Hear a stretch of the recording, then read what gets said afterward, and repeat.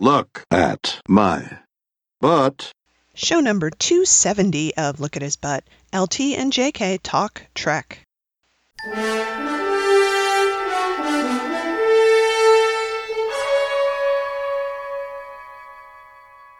Hey, listeners! Here we are. We're back. Here we are. This is Kitty or JK. Yeah, and this is Lena, and we're going to talk about Star Trek and William Shatner and a whole bunch of other stuff because Right. we're people that have a wide range of interests, and we know that whatever we're interested in, you're interested in. So that's the way It we just roll. works out that way. It's true. But the main thing we're interested in is William Shatner, actually. Yeah. So why don't we start talking about him? Because we never do Okay. that. It's a topic Right. that doesn't get enough attention. There's big news from the world of Bill. The first big news from the world of Bill, we've mentioned this before, the ongoing divorce thing. Like, the divorce is done. It's totally over, and they settled everything. But there was an article in TMZ, and I think in a couple other places, that Right. listed the actual details of the divorce. And, you know, not to get too stalkerish, but it's kind of interesting just to see how they decided to settle things. So I had a few questions about this. The one Me thing, too. yeah, the thing that's getting a lot of hilarious, and I'm putting that in huge scare quotes, attention is that there's all the stuff about the horses, and Yes. part of the agreement was that Bill gets to keep the horse semen. Right. And people are treating that like it's a joke, and it's from reading what Bill has had to say and what other folks have had to say. That's really valuable, right? Because he breeds these horses that are very specialized, and they're good horses. You know, he's a good breeder, and they go for lots of money. The horse semen is incredibly valuable. So it's Right. probably one of the most valuable things that he owns aside from the property. So him getting to keep it is a big deal. Well, and he and Elizabeth are both in that business. Mm-hmm. And if you remember, he and Marcy, after their divorce, ended up going back to court a few years later over the horse semen. Correct, right. So it was So- a big deal, yeah. Yeah. So this is the way they divided things up. He gets 2 horses, and he also gets the dogs, 2 dogs. She gets 2 horses, and she doesn't get any dogs. So I guess, you know, he wanted to keep them dogs, so that's fun. He gets the horse semen and the horse equipment. She gets the Malibu Cove home. Do you know what house that is? I have no idea. I've never even heard about that before. Okay, so I was completely mystified that they or he had a house in Malibu Cove. And she gets to keep the place in Versailles in Kentucky. And Yeah. that kind of surprised me because he's had that for a while, hasn't he? Yes. Well, let me explain a couple things. First Okay. of all, in Kentucky, Yeah. it's pronounced Versailles. Oh, sorry. Oh my God. So sorry. My But mistake. at one point, I believe he had 2 different ranches or farms in Kentucky. Okay. And this was several years back that he sold one of them. Okay. So then he was down to 1, Okay. and I guess it's going to her. Okay. So that makes sense.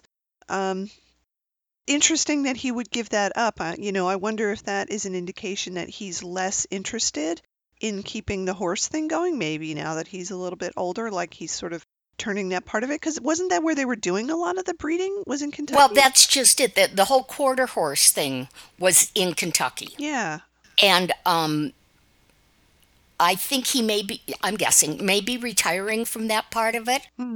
Somewhere, some interview I just read recently said he's got 2 artificial hips. Right. But he's got I think it was arthritis in his back Oh. from all the writing. Oh, that sounds terrible. Yeah. Yeah, so he may not be doing that competitively anymore. Well, I could see that he is getting up there.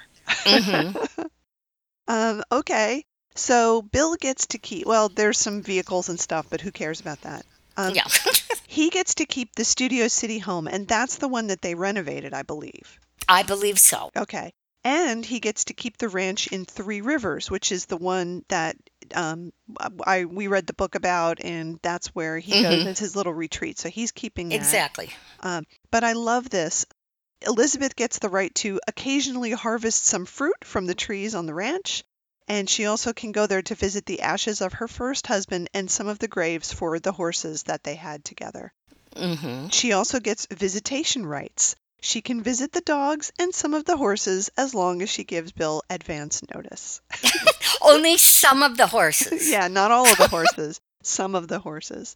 And he also gives her $2 million, which isn't really very much. Well, somewhere I read that was in the prenup. Yeah. And how long were they married? Oh, it was a long time, right? Was it?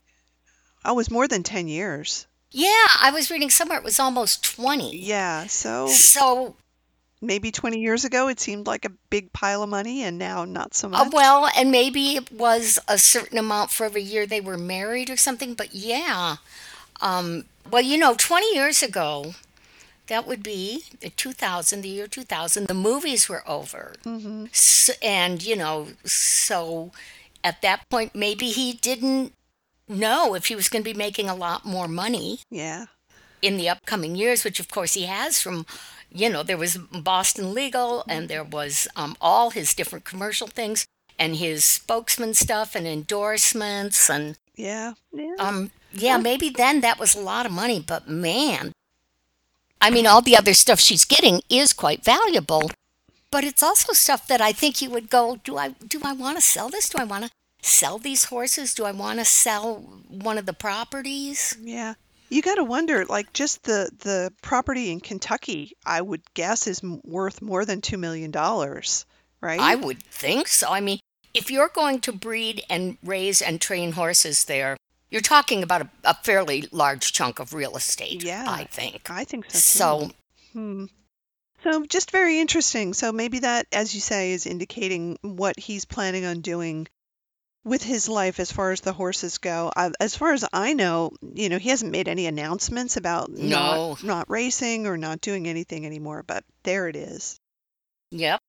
So, And he is all over the place with this presenting Wrath of Khan stuff. oh man, he's so busy. He's just busier than ever. Every time I look around, he's doing a different thing. He's on Twitter, he's arguing with people, he's promoting all these appearances. He's traveling around the country and to Europe and other places. He is also still working on his terrible show, the Unexplained thing. Yeah. And I was, we've talked before about that show being kind of a prop for him and some friends, I think. I mean, it really seems like a lot of it is him going, oh, I know all these people who are into weird shit, and now I can have Yeah. a show and have my friends on.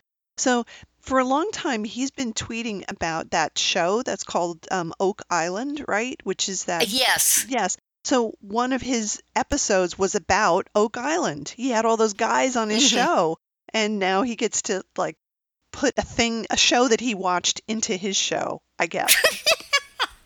So like whatever, Bill. Okay. I did not watch it, so I have No. no idea what they discuss. I will not watch it, but there's a picture of him sitting at a table with all the old white dudes wearing their baseball caps who are on the team, and they're looking at a map and they've got things there. He looks very engaged and they're all like very intense talking about this thing, which is almost certainly a hoax of some sort or another. Yeah, some sort of woo-woo. Yeah.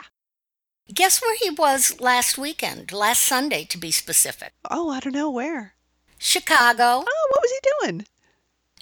They had McCormick Place, which is at the southern tip of my neighborhood, had some convention.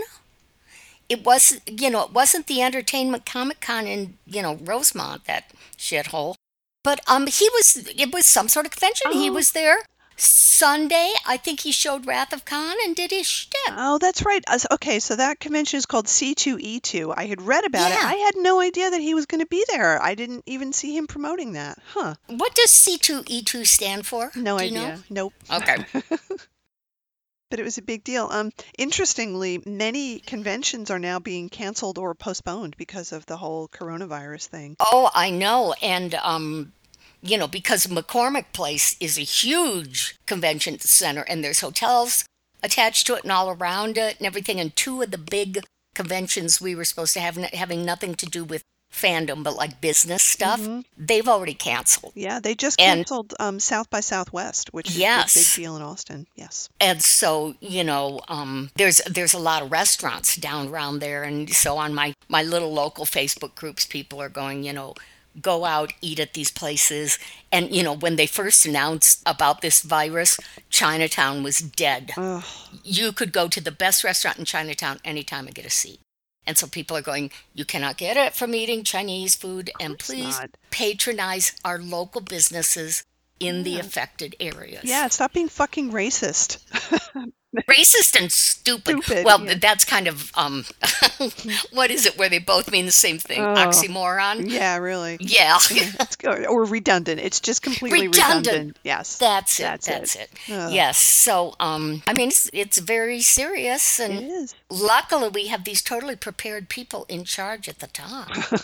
So on top of things. I know. Oh, anyway, let's not talk about that. It makes me depressed. Okay. Let's talk Yeah, about but so he was like, right there. I could have like walked down there. I mean, I could have gone. Well, listen, he's doing the thing at Ticonderoga, which you had mentioned once before. Mhm. But what I found out Yes. is that there is a cruise, a dinner cruise associated with this particular thing that he's doing. Okay, so he's going to be in Ticonderoga June 26 and 27. And he'll be doing the autographs, the photo ops, and by popular demand, he will conduct tours as well as host Captain on the Bridge intimate Q&A chats. And then on Saturday, he's going to present his hour-long live on stage at Ticonderoga High School. So that's where they do that, apparently. Okay. Friday evening, he's also joining attendees on a 3-hour dinner cruise on Lake George. And there's going to be entertainment. Our good friend James Cawley, the host of the whole Star Trek tour thing, is going to do his Elvis impression. Oh my God. Yep, and he will be joined by his longtime friend, the great Brian McCullough, who's doing his Roy Orbison impression. So you're going to get to see Elvis impersonator, a Roy Orbison impersonator, and then Bill. That sounds horrible. Not the Bill part, and not necessarily a dinner cruise. That could be okay if the weather's nice. Yeah. But, oh man. Yeah, so there's that. So yeah, that's what happened. So I'm looking at the schedule. When Starts... is this? May, you said? No, it's June. June. Okay. So June 26th is a Friday, and it starts at 10 in the morning. You register. There's tours. In the afternoon, there's the VIP group tour, and then there's the dinner cruise at 6 o'clock. And then on Saturday, registration starts at 9. There's another tour with Bill. There's photos. There's regular tours. And then in the late afternoon, there's his show in the high school auditorium. Now, let me see how much these tickets cost. I bet it's really fucking expensive. I bet it is. Let's see. If you want the VIP package, it's $85. If you want the whole... For the whole thing? No, that's just... Oh, I'm so sorry. I'm reading the wrong thing. Okay, I was going to say, that's damn cheap. No, that's just the admission. That's just to get in. If you want the Okay. whole package, it's $1,500. Yeah. And if you just want to go and hang out with him on the bridge, it's $500. If you just want a picture, it's $160. And if you want sort of the lower grade tour, it's $500. So yeah, that's how much it costs to do that, and presumably Bill's getting a big cut of that. But wow. Oh, wow. Well, I don't think we'll be doing that. I don't think we will be doing that either because... Wow. But here's you want to know the menu for the dinner? Sure. Dinner includes a tossed salad, assorted dressings, it's good to know, coleslaw, potato salad, rolls and butter, mac and cheese, barbecue chicken, barbecue ribs, baked apple dunkling with whipped cream. So that's what you get for your dinner with Bill. Oh, wow. Then you go back to your hotel and order a pizza? Probably, yeah. Okay. I mean, oh, man. Can you imagine trying to eat barbecue chicken and barbecue ribs? Like it would be so messy. It'd be all over the place. It would be like I wouldn't eat that kind of food in front of a celebrity ever. I would. And you know what the other thing is? If the coronavirus is still going strong, they won't be able to get wet naps. Oh my God. Because people will be using those for sterilizing. Exactly. Oh. So Oh, I don't know. If anybody's going to do that, let us know how it goes. really? Well, maybe they'll, have a contest like that contest we came in second place. Oh, yeah. Um, to get free admission to everything. I mean, Hmm. I'd be willing to, fly out there and rent a car. Sure. Yeah. If we didn't have to Yeah. pay $1,500 to do all that stuff with Bill. Mm-hmm. But, good for him for keeping doing it and adding all these special things to it to make it better for people. Funny. Yeah. Well, yeah. Mhm. Wow. Okay. So let's see. Did you want to talk about the rest of the book about Bill, or did you want me to talk about Errand of Mercy? Because I do want to talk about that a little bit. Okay, let's do the rest of the book of Bill. Okay. The book So of if you Bill. remember, I think we closed out last time with Big Bad Mama, and Yes. then Jason Alexander talking about what an influence Bill was on his acting. And I said at the time, I think I'm about halfway through. Well, actually, I was much farther than that Mm. because a good quarter of this book is the end notes, the Mhm. footnotes, Mhm. And so, of course, we don't go back and read those. But anyway, I did not know this. Remember, he had that show called Barbary Oh Coast? yes, I've seen some And of he those. got to do lots of costumes and makeup and Mhm. stuff like that. It sounds like in here, the show was originally called Cash and Cable. Started in Mm. the summer of 75. Bill got off to an inauspicious start on his new series when he broke the tibia and fibula in his right leg while filming a scene on a muddy, slippery street. Oh And no. the falling horse, and that's a horse that is trained to take a spill, on which he was riding, took a spill and landed on him. Oh wow. Yeah, the horse was uninjured, but Bill needed a fiberglass cast on his leg and was unable to work for several weeks. Oh man. Also, the cast broke several Oh times, jeez. delaying production even further. What a shitty cast that it would break. What's up with Yeah, that? yeah. I do remember this. I've seen this episode. During the series, he managed to wrangle a role for his wife. Marcy appeared as Tranquility Smith. Do you remember Oh, that? we watched that one together. I do remember Yeah, that. 'cause I Yes. remember laughing about that name in the Uh-huh. episode entitled The Ballad of Red Wing Jail." Mhm. So that did not go well. Um, let's see. Here's some of what the critics had to say. TV Guide noted, "The plots are so involved that it takes someone with nothing else on his mind to understand them. If there's anything that makes a spoof go poof, it's not knowing what's going on before they start making fun of it." Um, let's see. The Los Angeles Herald Examiner said Cable and Cash didn't work because it was too vague. And then the New York Times says, "Two man boys, the types who will spend the rest of their lives joshing one another with undisguised love and admiration." Oh my. Okay. And then they said Barbary Coast is the type of program in which, when bagpipes are played in an adjacent room, a character goes to the doorway, pulls some heavy curtains across it, and the sounds of the bagpipes are totally silenced. Bagpipes. Yep. Yeah. Uh-huh. Not all was lost. One of the supporting players who appeared on Barbary Coast was a 26-year-old actor named Les Moonves or Moonves. Oh yes. Uh-huh. Yes. And he says, "That was my first role where I delivered a telegram to William Shatner and literally said, 'This is your telegram, sir.' He gives me a tip and I leave, and that's how I got my Screen Actors Guild card. He was very nice. You remember when you're a young actor, the guys who are very nice to you." Mm. His acting career stalled, but he found enormous success in other areas of television, eventually rising to chairman and CEO of CBS, where 35 years later, Bill would star in Shit My Dad Says. Yeah, that's right. Oh. Yes. And attain a reputation as a generally horrible person, actually. Well, yeah. Oh, this is really weird. Had the show business stars aligned properly at this point in his career, Bill might have gone from hosting American Enterprise, which I don't even remember what that was. I don't know. Let me look it up. Okay. Gone from that to hosting the daytime game show Family Feud. Oh my God, no. Oh, okay. Mark Goodson and Bill Todman were apparently considering William Shatner in the role, that eventually went to British-born comedian Richard Dawson. Wow. He was on the leading edge of getting it, Dawson said of Shatner.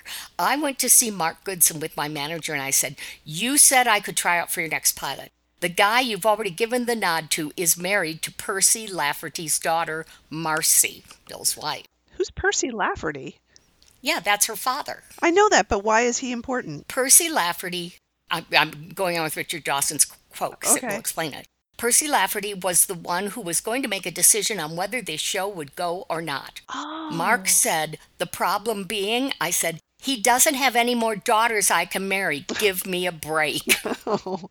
I wasn't against William Shatner getting it, but he was married to Percy Lafferty's daughter. Okay, I didn't know that her dad was an executive. Well, yeah, that's, I think she got, the only work she ever got was through her connections with her dad or with Bill. Because her dad got her the job as like the person you could work on your lines with on Andersonville trial, which is where she met Bill.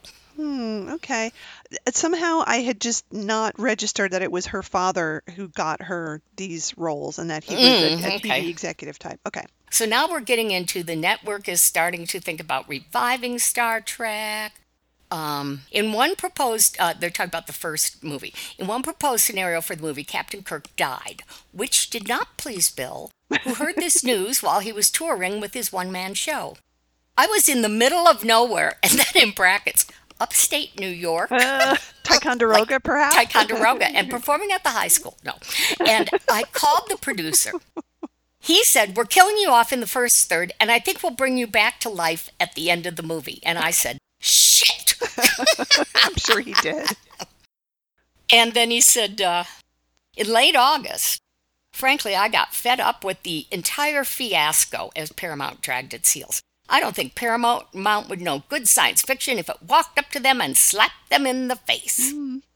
Then they were going to adapt Alan Dean Foster's Star Trek Phase 2 TV pilot script into the big screen movie. Even Bill was hopeful about this, but Bill was adamant that Nimoy would not be a part of the project. And in quotes, he had finished playing a part in Equus on Broadway. He has written a book called I Am Not Spock, and he definitely refuses to wear pointy ears again, he said. I think this must be Bill in an interview. Yeah, I would say so. That's a weird thing. I mean, yeah, for him to say, because he can't speak on behalf of the other actors. And yeah. That sounds very strange. That sounds out of context. Yes. He also took a sour grape snarky potshot at Star Wars, calling it a simple-minded cartoon. Well, yeah. That's true. Okay, trivia. In the meantime, Bill turned his attention from fighting Klingons and studio executives to fighting tarantulas in Kingdom of the Spiders, a horror movie that he shot in Arizona that summer. Arizona in the summer. That's right, with Marcy Lafferty and a lot of tarantulas and roping lots of women, that's for sure. And he played Dr. Rack Hansen. Do you know Dr. Rack Hansen has a first name? I thought Rack was his first name. Nope, that's like a nickname. It's in quotes. What's his real first name? Robert. Robert. And Rack is short for Robert or something? I guess. That's weird. Marcy co-starred, blah, blah, blah, blah. I don't like that. I'm just going to pretend that his name is actually Rack, because that's much Hansen. Better. Yes. It was nominated for Best Horror Film by the Academy of Science Fiction. It lost to The Little Girl Who Lives Down the Lane. Oh, okay. Sure. It's not a good movie, though. Definitely not a good movie. Yep. Marcy's appearance in the movie was one of several acting appearances she made after marrying Bill, including small roles in the television shows Bronk, I don't even remember that, Barnaby Jones, and Policewoman. Getting Bill's career back on track was the couple's professional priority. Okay, so this is when he took an interest in karate. I was just looking at that magazine that Karate magazine. Yeah, that you gave me, where he's in his gi and he's like doing a fighting stance. He's wearing a terrible toupee also. Very bad. he got the two guys, two scriptwriters, to write screenplays in which he would star, including one called The Time of the Tempest and another movie, Future Requiem, get this, in which Bill would play an astronaut who treks into space, becomes possessed by the devil, and then returns to Earth, where he's ordered by Satan to blow up the world. Oh, come on. That sounds terrible. As a sidelight, this is one of the screenwriters speaking. Bill was not a big spender in Hollywood, at least with us when we worked with him. So he might have paid us below scale because at the time we were not in the Writers Guild. He says, I liked him a lot. Go ahead. Sure, he paid them as little as he possibly could. Right. People say he's an egotist, and he is, but he's an egotist in a nice way. He certainly cares a lot about himself. He has a very strong self-image, but not in a distasteful way. He's got a great sense of humor. He's got a wonderful laugh, and he's a good listener. Mm-hmm. Yes. Oh, that sounds true. Yeah. Publicly, the reunited Star Trek cast members proclaimed that they were happy to be working together again. I knew it was 1979, but it seemed like 1969 was just yesterday, Bill said. I felt exhilarated, gratified, nostalgic. At the same time, there was a tinge of disbelief and a bit of concern. It was difficult after so many false starts over a number of years to realize Star Trek was finally back. Oh, get this. Bones McCoy, D, described it as the family, just picking up right where we left off, while Walter Koenig painted a word picture of that first day on the set with Chekhov, Uhura, and Sulu sitting at their consoles as Captain Kirk walked in. I got such a high, such a rush at that moment, that it took all of my self-control not to embrace Shatner. Oh, interesting. Huh. Mm-hmm. Wow. All right. Okay. Nice. Okay, now we're talking about Wrath of Khan. Oh, listen to this. Nobody else says this, but this guy does. It's talking about Ricardo Montalban. Mm-hmm. He wore a long rock star wig and what appears to be a cartoonish inflatable muscle suit.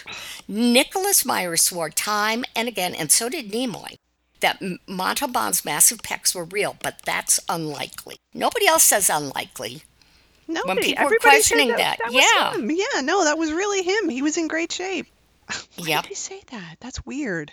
Okay, this whole part, I'm not going to read it because it's dead wrong.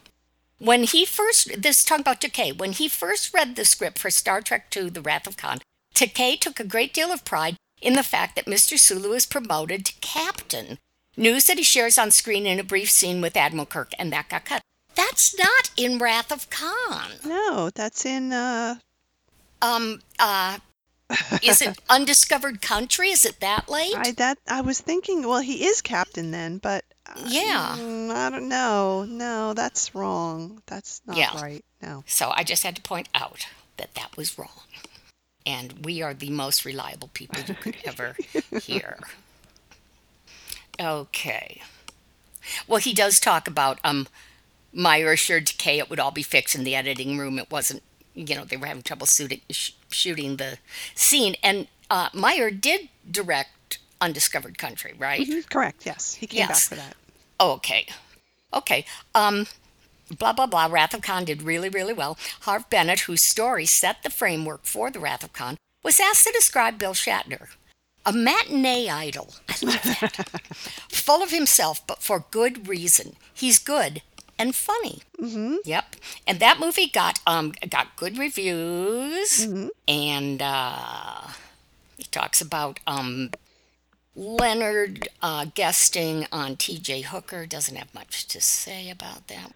Oh, do you remember this? I'd totally forgotten that. In February 1983, around that same time as Leonard being on the show, word broke in the press about Bill's involvement with former Green Beret Lieutenant Colonel James Bo Gritz. Gritz believed that up to 120 American POWs were still being held in a cave in Laos 7 years after the fall of Saigon. So he organized a 45,000 19-man mission, 4 Americans, including Gritz, and 15 Laotian guerrillas, to search for and rescue the men in what he dubbed Operation Lazarus.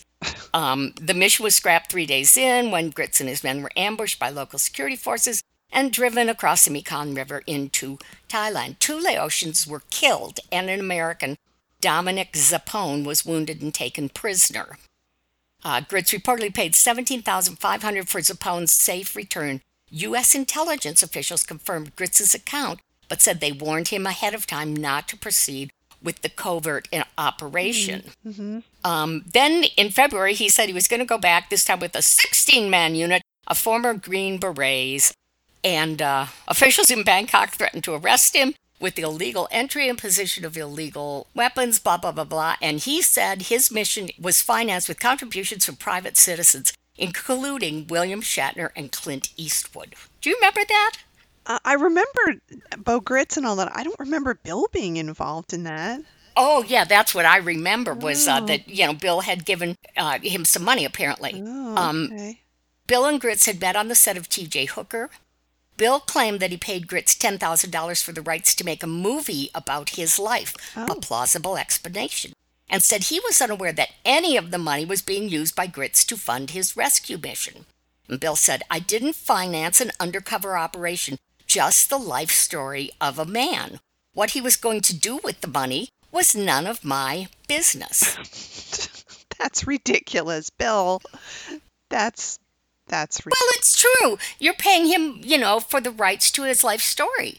Are you going to say, are you going to spend this money on something illegal or something I don't approve of? That's none of your damn business. Yeah, I suppose so, but it seems, I don't know. It seems sketchy from the start, and you think he would have just known a little bit better about that. Okay. Well, Bill did come to a quieter rescue that summer when a huge fire gutted parts of the Paramount Studios set in Hollywood during the filming of Star Trek III. He was dubbed a real-life hero in press accounts when he reportedly grabbed a fire hose and sprayed the soundstage with water, helping to save the expensive set from a fiery destruction. It depicted a Vulcan planet with rocks made from highly toxic polyurethane. The blaze broke out behind a tattoo shop facade on the back lot known as New York Street. The fire threatened to spread to Stage 15 where Star Trek III was filming, and Bill said, we had a hose on the stage that was starting to burn. We came within 30 seconds of losing the set. That was the version fed to the media. There were reports that Bill was driven to the set where he posed with fire hose, only to be driven away shortly thereafter. Shatner was there on the news and helped put it out, recalled Star Trek III producer Ralph Winter. It wasn't staged, but Bill was not helping with the garden hose. I mean, that all just sounds really weird. You can't just grab a fire hose and start aiming I it. know, they're like, high pressure and all that. It'll just they're really hard to control. Bang you against the wall or whatever. That all just sounds so strange. I have to say, from everything that you've read out of this book, it sounds like this guy read a lot of stuff, he talked to a lot of people, and he did not use a whole hell of a lot of discrimination when including stories in this book. Yes. Any story he could get could go in. Just yes. Put it in. Just put it in there. Increase his word count. Good. Okay. Bill directed 10 episodes of T.J. Hooker that season, whatever season, including Shootout, in which a 26-year-old Mexican-born actress named Vera Montez had a small role as a teller in the bank where Hooker, Corrigan, and Stacy respond to an armed robbery. Montez would play a much bigger role in Bill's life soon enough. Now, I'm going to give him props for just saying she was a 26-year-old Mexican-born actress and never once used the word Spitfire. That is excellent. Yes. Good that he managed to avoid that, or maybe some eagle-eyed editor took it out every time he tried to insert it. Okay. So before we end this half of the show, I just want to say I was watching TV last night and Errand of Mercy was on, and I watched it because, why not? And boy, is that a good episode. It's so good. It's just so good in so many ways. I always forget how good it is until I watch it, and then it's like, Oh, the writing is good and the acting is really good and it moves right along and it really is a twist. Like if you haven't seen It it before, is, yeah. you're just like, what is going on? And then you get to the end and then it's a big revelation. And watching both Kirk and Core get embarrassed and shown up by the Organians is Yes, like, it's super good. it That really is. that one doesn't get cited as often as you would think it would as one of the most political episodes. You know, people always talk Hmm. about Let That Be Your Last Battlefield and Yeah. things that are just right on the nose. And that one is so anti-war. It's incredible that it basically says, you know, the two main warring factions here, Federation and Klingons, aka US and Russia, Hmm. are like children throwing tantrums Yep. who must be allowed to fight it out because there's no way that they could ever reach a peace. And it's an incredible viewpoint. So I was just amazed at how good it was. Just so good. And Bill is, I know I've said this discussing this episode before, but when the Organians are talking to him and saying, you know, we can't allow you to have these violent actions, we're going to put a stop to your violence, there's a very long reaction shot of him being told this stuff, and his face is just so good. Like, Mm. so many emotions going across it. He's trying to maintain his dignity in front of the Klingons, and yet he realizes, like, he starts off being super pissed off, and then he realizes that they're right, and you see that realization kind of go across his face. Hmm. And it's an amazing acting job just in that reaction shot. So good, so very good. He's Bill's a a good actor. he's a good actor. He's a very good actor. Yep. So that was nice. It was nice to see that again. Yeah. Well, listen, I think we should take a quick break and then Okay. we're going to come back. We've got a ton of stuff to talk about in the second half. We're going to talk a little bit about the space hippies. We're going to talk about Picard, and then I think you're going to tell us about Avenue 5. Yes. So we will be Okay, back. right back.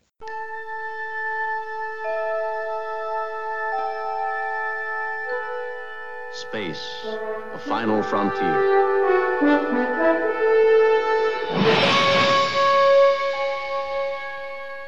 These are the voyages of the starship Enterprise. Its 5-year mission: to explore strange new worlds, to seek out new life and new civilizations, to boldly go where no man has gone before. Listeners, we would love to hear from you. Send us email at lookathisbutt@gmail.com or look us up on Facebook and leave us a comment. Tell us your Trek news.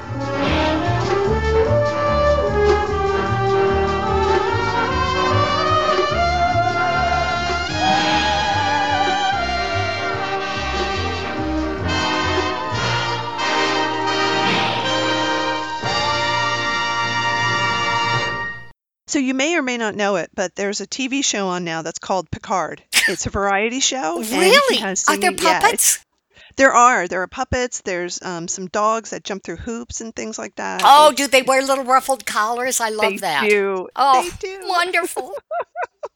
Anyway, yeah, the Picard show. So, as per our discussion before, I've been watching Picard, so you don't have to. And now I'm going to attempt to summarize, I think, the last 4 episodes, so I'll try to keep it short. I'm going to make some general observations, and then I'll Okay. tell you about plot stuff. So I will say, in my opinion, it's getting better.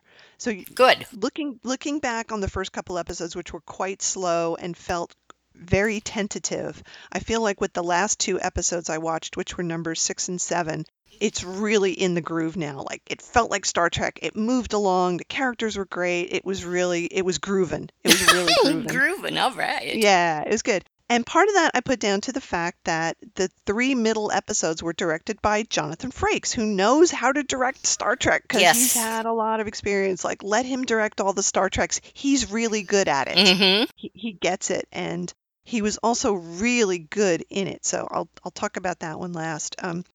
So the way this is all shaking out is that as we started the series, Picard was discovering that there are these twin androids, Right. Data's daughters. One of them gets killed. He's going to search for the other one, whose name is Soji. She's on an abandoned, well, not abandoned, but a derelict Borg cube that's in Romulan space, and the Romulans are trying to figure out its secrets, etc. And at the same time, we're finding out that on the cube, there is a Federation force that is called a Borg Rehabilitation, and they're actually taking the Borg that were on the cube and taking out all their implants as much as they can, and actually rehabilitating them and trying to turn them back into productive members of society. And the person that's in charge of that is our friend Hugh, who used to be a Borg. Yes, I remember So Hugh. Hugh was great, and the guy who played him, Jonathan Del Arco, he's awesome. Like, having him come back and do this character again was really, really good. So that was neat. So it's turning out that the Romulans are dead set against there being any synthetic android life in the universe ever, and so they are behind trying to find out where Soji and her sister came from.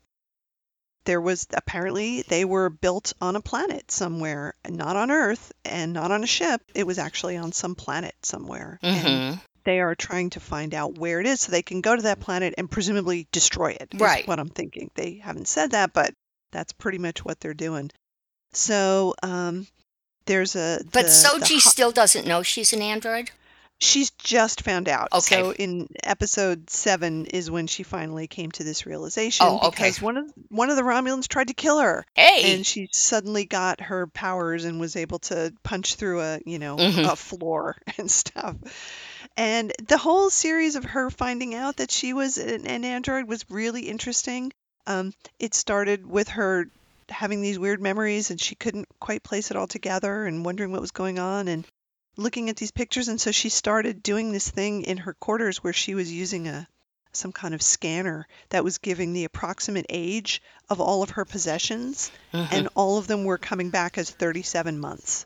Like everything that she owned was only 37 months old. Right, And right. yeah, it was like, oh, that was pretty good, and it made her totally freak out. So anyway, we've gotten to the point where one of the hot Romulan that she was sleeping with, I believe his name is Narek, he got her to remember some facts about this planet where she was, and so now the Romulans are going to go there, and Picard and his crew are going to try to go there at the same time. So who's going to get there first, and how is this going to get resolved? That's kind of where we are. In the meantime, they found Bruce Maddox, who we think is the guy who actually made both Soji and her sister with bits of data. Bruce Maddox was the guy in Measure of a Man who wanted to take data apart. Oh, right. Yeah. Wasn't he like an admiral or something? He was something. I don't quite remember. Okay, but, all right. Well, keep going. Played by a different actor, but all back right. here, yeah. And so in one episode, which you might watch sometime because it was pretty funny, they're trying to find him, and they find him on this planet, which I'm calling in my head Planet Las Vegas, because that's basically what it was like. So they have to beam down to this casino, and they dress up in disguises. And Picard is wearing an eye patch. I saw pictures of that much, yeah. Sort of this weird Victorian leather jacket, and he puts on this Pepe Le Pew French accent, which is so hilarious. Oh my God. The funniest thing you've ever seen. And the guy who's the captain of his little ship dresses up like a pimp with a hat with a feather in it. It's like, it was directed by Frakes. He's got a good touch with comedy. Yes. It was pretty funny. So Picard, he's got his little crew. They're going to do this. He meets up with Seven of Nine, who happens to be part of a group of rangers who are sort of patrolling these outlaw areas of the galaxy. And, she gives him some info on the Borg and what's happening. I saw from the previews that she's going to show up in the next episode. So good. I'm glad she's coming back. So that was good. And in the very last episode, episode 7, there's a big fighty on the Borg cube. There's fights. Yeah. There's tension. They're going around. Picard's there. He meets with Hugh. He finds Soji, and then they have to escape. So they go through what the hell did they call it? A dimensional gate or something that was in the Borg cube. It doesn't matter. It was magic. And they went through it, and they ended up on the planet where Riker and Troy now live.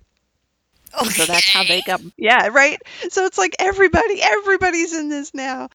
And so I just want to talk a little bit about that episode because it was so good. And Jonathan Frakes and Marina Sirtis were so good bringing back those roles again, but different, but older, with more wisdom, but still them, and interacting with Picard. And it made me think, and the same thing about Jerry Ryan, too, being 7 of 9. Like, they were so underserved in those roles when they were on television. You know, Yep. they're good actors. They're really good actors. And they could have been so much better. And they were, especially Marina Sirtis, was given such a lot of shit that she had to work with in that role. Yes, that was a Captain, terrible role. I sense confusion. Yeah. And last night, part of her big scene was talking to Soji about what it was like to discover she was an android. And she was so calm and feeling and sort of sensible at the same time, and not going overboard with the Beta Z empathetic stuff. She's just really good and really in the moment. Like, as an actor, you totally believed what she was saying, that she was there and she was being that person. And then part of the plot is that Riker and Troy have a daughter, but it turns out they also had a son who passed away. And there are several points where you see how that affects them. Like, they Wow. moved to this planet because they thought it might help heal him, and it didn't, and he died. And they have kept his room sort of as a shrine to him, which is a little weird. But the way they talk about him, and then you can see points when they're talking about relationships between parents and children and all that. The pain is so close to the surface for them. It's like right there. And again, so real and so believable. It was just so good. And I was super impressed at the level of acting that was going on in this series. So Wow, good. just so good. Really, really, really good. But funny, Uh-huh. and things moving right along and everything, not dwelling on it. It wasn't maudlin. It was good. And seeing, well, first of all, I will say that Jonathan Frakes continues to be tall. That is his distinguishing Good. feature as an actor. But seeing him now as an older dude, he's bigger. Him and Picard next to each other. Patrick Stewart is so small. He's a little old man now. Well, as you get older, you shrink. You shrink, I know. And I think they're not shying away from that. They're actually kind of leaning into it. That Picard is a little old man, and that other people that he's dealing with are younger and more capable, and that even Riker and Troy are younger and more capable than him. And you see that not just in the way they talk and in the way they're trying to make plans, but physically. They're just they're younger. Yeah. And Riker is so much bigger than he is, and it's really well done. I don't know. I was just impressed visually with that episode and with the acting. So it was great. I was really happy. It was like, wow, this is so Star Trek. It was so nice to see it being Star Trek. and Yeah.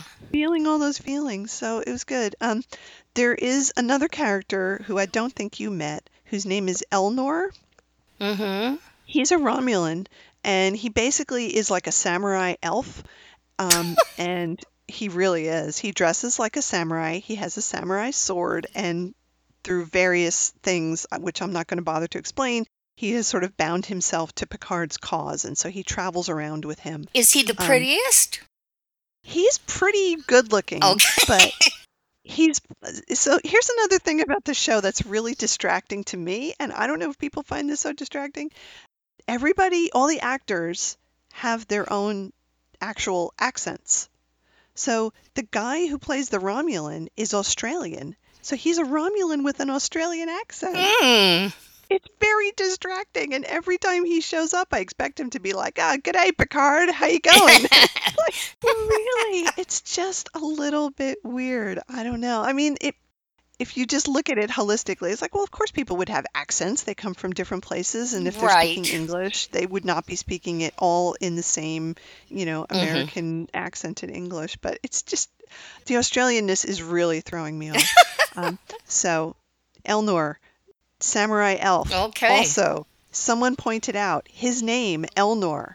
In Tolkien's invented Quenya language, El is the word for star, as you probably remember Right. from Elbereth and other names. And the word part Nor means to run or to walk or to make a journey.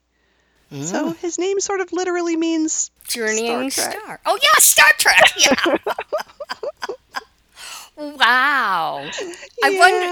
wonder. That's pretty cool. And, It is and cool. subtle. I think it's true. I don't think that was an accident. I think Yeah. somebody actually went and looked that up and made his name be Elnor. So, It was funny. So there's 3 more episodes. 10 episodes is it, and then we'll see what happens. So it's going to be a big deal. They're going to find the planet. Stuff will happen. I don't know how this is all going to turn out. The Romulans are clearly the bad guys here, but I don't know what's driving them. I am so bad with all the names of the people in the show. It's like I go for like Samurai Elf when I look at him as the thing. There's all these other subplots that I haven't even told you about. It's fine. You can proceed without knowing them. But I did remember today that the woman who is the Romulan spy who was in Starfleet, her Romulan name is Narissa, but her Starfleet name was Rizzo, and it just made me think that they named her after a character in Greece. And that's what I thought. She was a pink lady. Does she have a pink satin jacket? She does not, but just I bet it's in her closet. Oh, Rizzo. They could have picked a different name. Yeah. Oh boy. Oh. Anyway, so yeah, Star Trek Picard, it's good. I like it. I like it more. I think it got better. Okay, good. Not sure if you want to watch more episodes of it. You might want to watch the one where they go to Space Las Vegas because that was pretty good. And, do you know what episode number that was, or? Oh, I would have to look it up to see which one it is, but I can tell you. But it's not called Space Las Vegas. It's not called Hard Rock Star Trek or Hard Rock Space? It is not. It is definitely not. Okay. No. Okay. All right. Anyway, so that's enough about Picard. I would love to hear what other people think about Picard, if they were as impressed with that episode as I was, what they thought about the acting and the everything, because, yep, it was great. So, yeah, why don't you tell us about this other Yes, now this is on show. HBO. It's called Avenue 5. And if you've seen any commercials, you know the premise, at least, is that these people, and there's a lot of them, are on a space cruise. And it's supposed to be 8 weeks. And something happens, and so they're not getting home. And it's a comedy. And I just watched, just before the show, the first 2 episodes, and I enjoyed it quite a bit. Oh, good, good. The production values are both funny and well done. And as you find out more and more about these people, there's like over 1,000 people on this giant ship, which they later tell us is so big it generates its own gravity well. The captain, played by Hugh Laurie, yes, when he's speaking to the passengers, he's smiling and, the whole thing, and speaks with an American accent, as he did in the Doctor Show house. But when he's talking privately to the crew or the owner of the company who is on this cruise, he's got an English accent. Oh. And it turns out, because when they have their accent, it turns out, this owner of the company is going, well, you have to do something. He goes, I'm not really the captain. What do you mean? Who's the captain? Well, the real captain was Joe, and he got killed. And this is just, Joe had no social skills. This is just a guy the company hired because he had the right look. And his job is to go around and smile and make sure everybody's having a good time. And the accent keeps coming and going. But anyway, something happened. Joe is, outside repairing part of the ship, and something happens. And this is hilarious. All the gravity goes to the port side of the ship suddenly. And so these hundreds of people who are in this main large open area all go, wham! And, it's like, what happened? And, so everybody is injured, and they do these great little shots of different parts of the ship where this is happening. And there's the one I loved was there's a guy who was getting a massage, and suddenly all of the hot massage stones are falling on him. So it's a very funny show. Josh Gad is playing the owner of the company, and he is an idiot. And his assistant is very snarky and very wonderful. And every idea he comes up with, it's like, oh my God, he goes, yeah, that's science, look it up, it's science, And who else is in this? Oh, this actor I love, Zach, I forget his name, but he was on The Office, he was on Silicon Valley, And he's like the social director, and he says the stupidest stuff. And whenever you are walking around the ship, remember how when we were on, an ocean ship, there'd be signs or things saying yoga today at 7, and everything. Mm-hmm, Well, these mm-hmm. are like little holograms in frames. And so the first one I saw was him going, are you feeling hungry? Come to the cafeteria on deck 5 where we're having brunch. You will be satisfied. And if you're not, you're wrong. Okay. Okay. Yeah, that makes sense. They are also in contact with Mission Control, which is on Earth. Mm-hmm. So there's a 26-second delay. And so you say something, and then while you're waiting 26 seconds, you start talking to other people. When the answer comes back, it's not what you're talking about anymore. And the guy who owns it keeps going, get that fixed. And that's how Joe died. He was trying to fix it. Okay. And it's so silly. And like I say, I've watched, 2 episodes. The guy who played David Wallace on The Office is one of the passengers, and his wife is the most annoying and controlling and aggressive person ever. So she's pretty much running everything. Mm-hmm. It's just, and it reminds me of The Office in certain ways, because you have this thing where the most incompetent people or person are in charge, and it's got a similar sort of rhythm, which is that it's not beat, beat, beat, laugh, beat, beat, beat, laugh.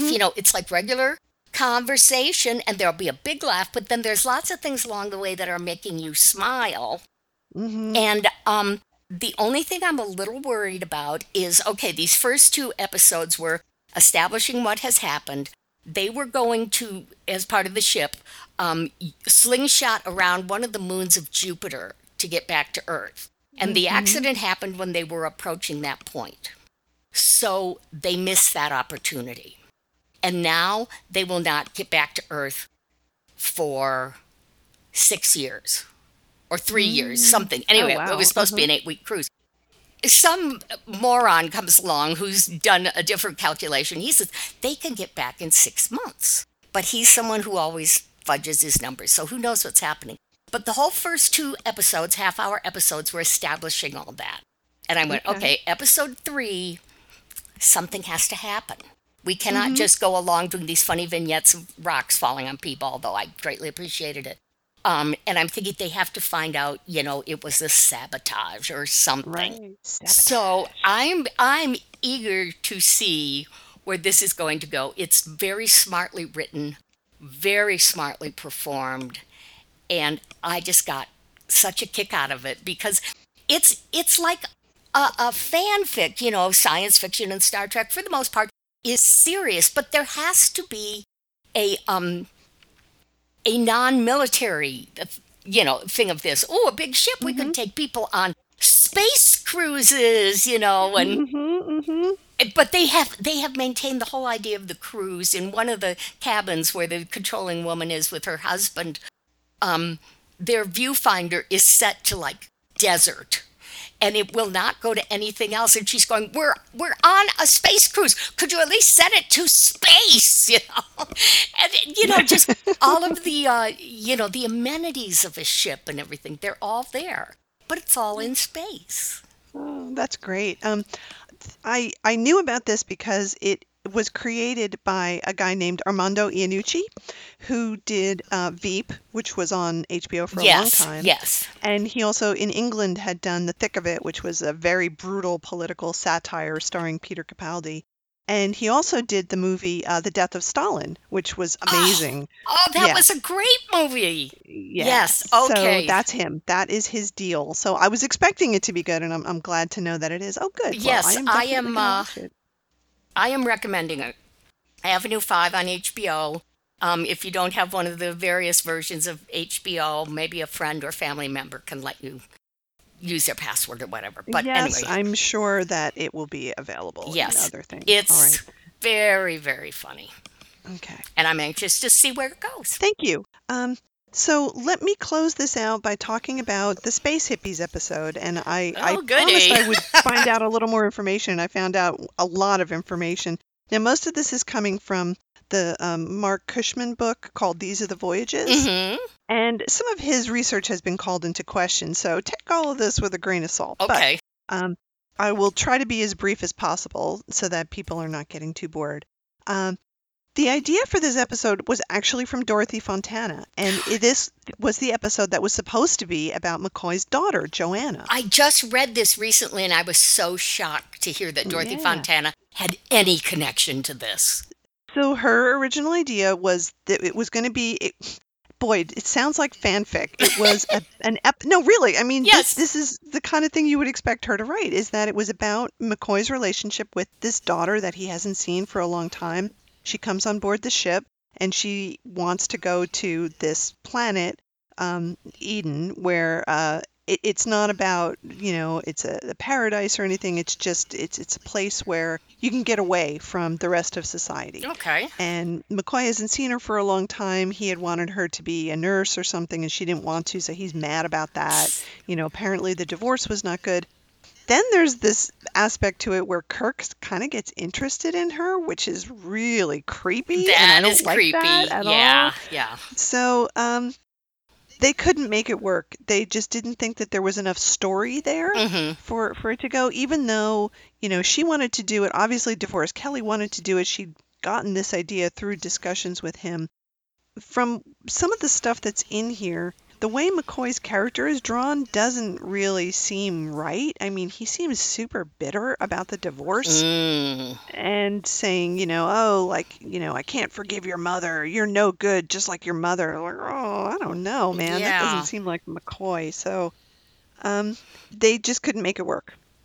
So they decided to shelve it, but to try to rework it, which they did.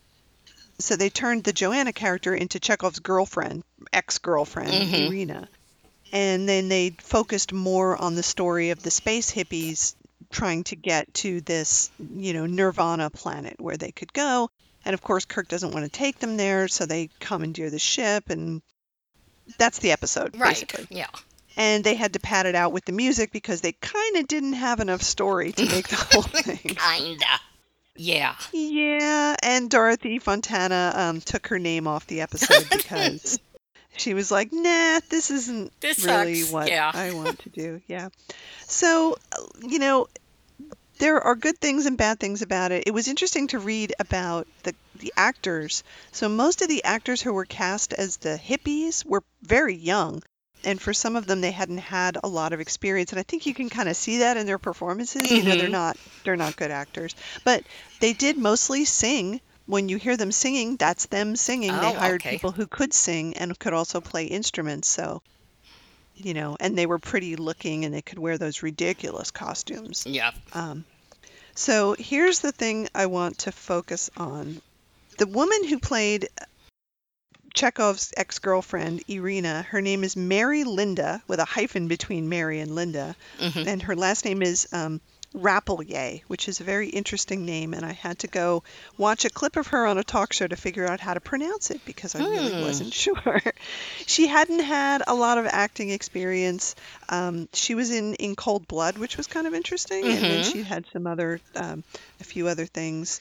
And she was supposed to be the focus, although in the end she didn't get that much screen time, right? Yeah. So an episode that was originally focused on the female character, that wasn't the way it played out. The episode was more focused on Dr. Severin and the male character, so thanks a lot for that. But she said that she had a really good time. She liked all the people that she worked with. They had a good time filming the episode, everybody kind of got along and things like that.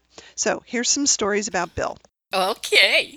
One of the other actors said, in the second episode that I did, Bill Shatner was quitting smoking, so he was a cranky Canadian, I'll tell you that. He would walk on the far end of the empty soundstage yelling, "I want a cigarette!" And I remember that there was a scene we were filming where Kirk saying, "The only reason we're not going to arrest you is because you're the son of the ambassador." And my line was a sarcastic one, something like, "Oh man, I'm bleeding," which was essentially somebody's idea of, "Oh, you're breaking my heart." The scene wasn't working, and I made a suggestion to the director and to Bill and said, why don't I just start to walk away from you and you can pull me back? We tried it that way, and that was a big mistake because Shatner grabbed my arm and practically pulled it out of the socket. Oh, wow. I mean, my arm was numb for a day, and I was pissed because it really hurt. Shatner was a real bull, a strong guy. But even though that struck me as kind of weird, and he was coming off a bit like Herbert, I did respect him. He was quitting smoking, he was getting divorced, and that's a lot of baggage to carry to work. But he got the job done. Oh, wow. So I thought that was a funny story. Let's see. As you might expect, the episode really suffers from the fact that it was a bunch of 40-year-old white guys trying to imagine the way hippies are. Yeah. And it's just so evident that they were grafting this on. The idea of young people wanting to find a nirvana was in the original episode, but it got turned kind of literally into a nirvana thing, and I don't know, it just doesn't work very well. So I want to read two things. I'm going to end with a really good Bill story, but before this, here's something I posted to Facebook because I couldn't believe it. So let's see. This is Mark Cushman's words. Regarding the use of science in this story and the writer's predictions concerning the future, an article posted on the Wikipedia Star Trek website Memory Alpha says, and this is quoting Memory Alpha. Okay. One of the interesting predictions of this episode is that sterile technological societies can lead to the development of virulent bacterial strains. This has indeed come to pass in our time with bacteria that have grown resistant to antibiotics. Some scientists also believe that our sterile environments cause the immune system to become hyperactive, leading to increased incidence of allergies.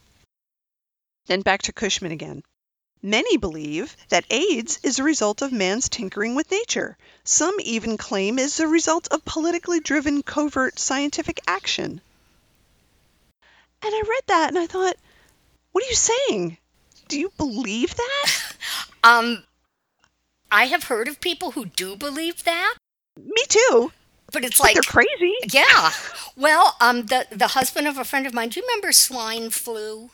Oh, yes, of course. Okay, my mom was a swine flu nurse giving people the vaccinations.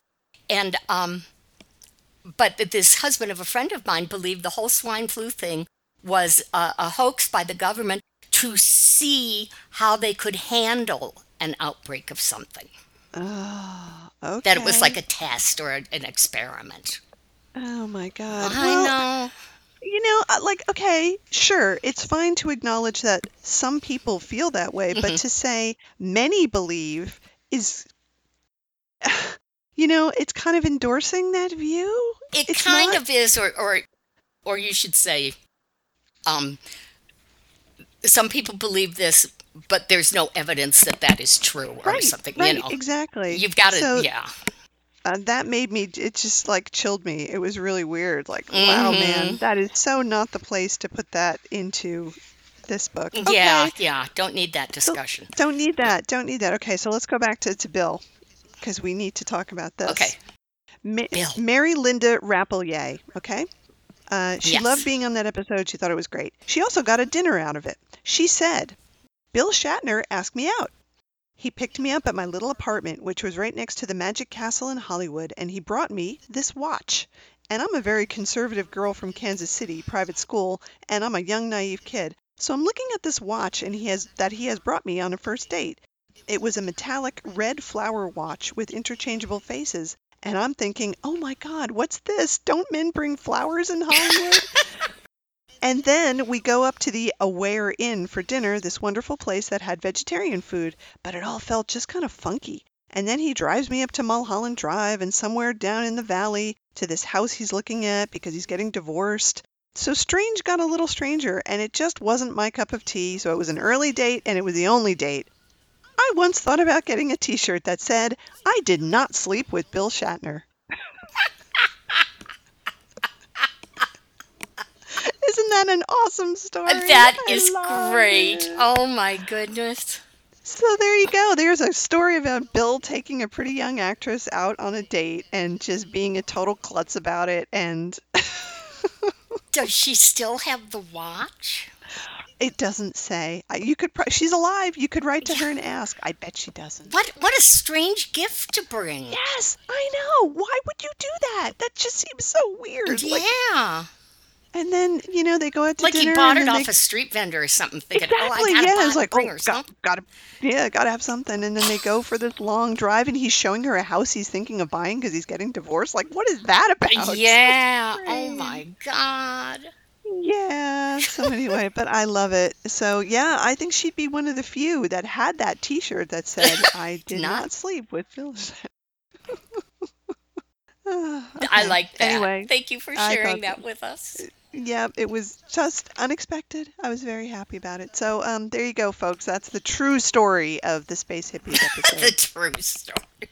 Oh, by the way, in the quotes in the book, and I know that this is just of the time, but in the early drafts of the script, they're called space gypsies, which is like a total slur, and you should never ever say that. Yeah, like, yeah. That's really bad.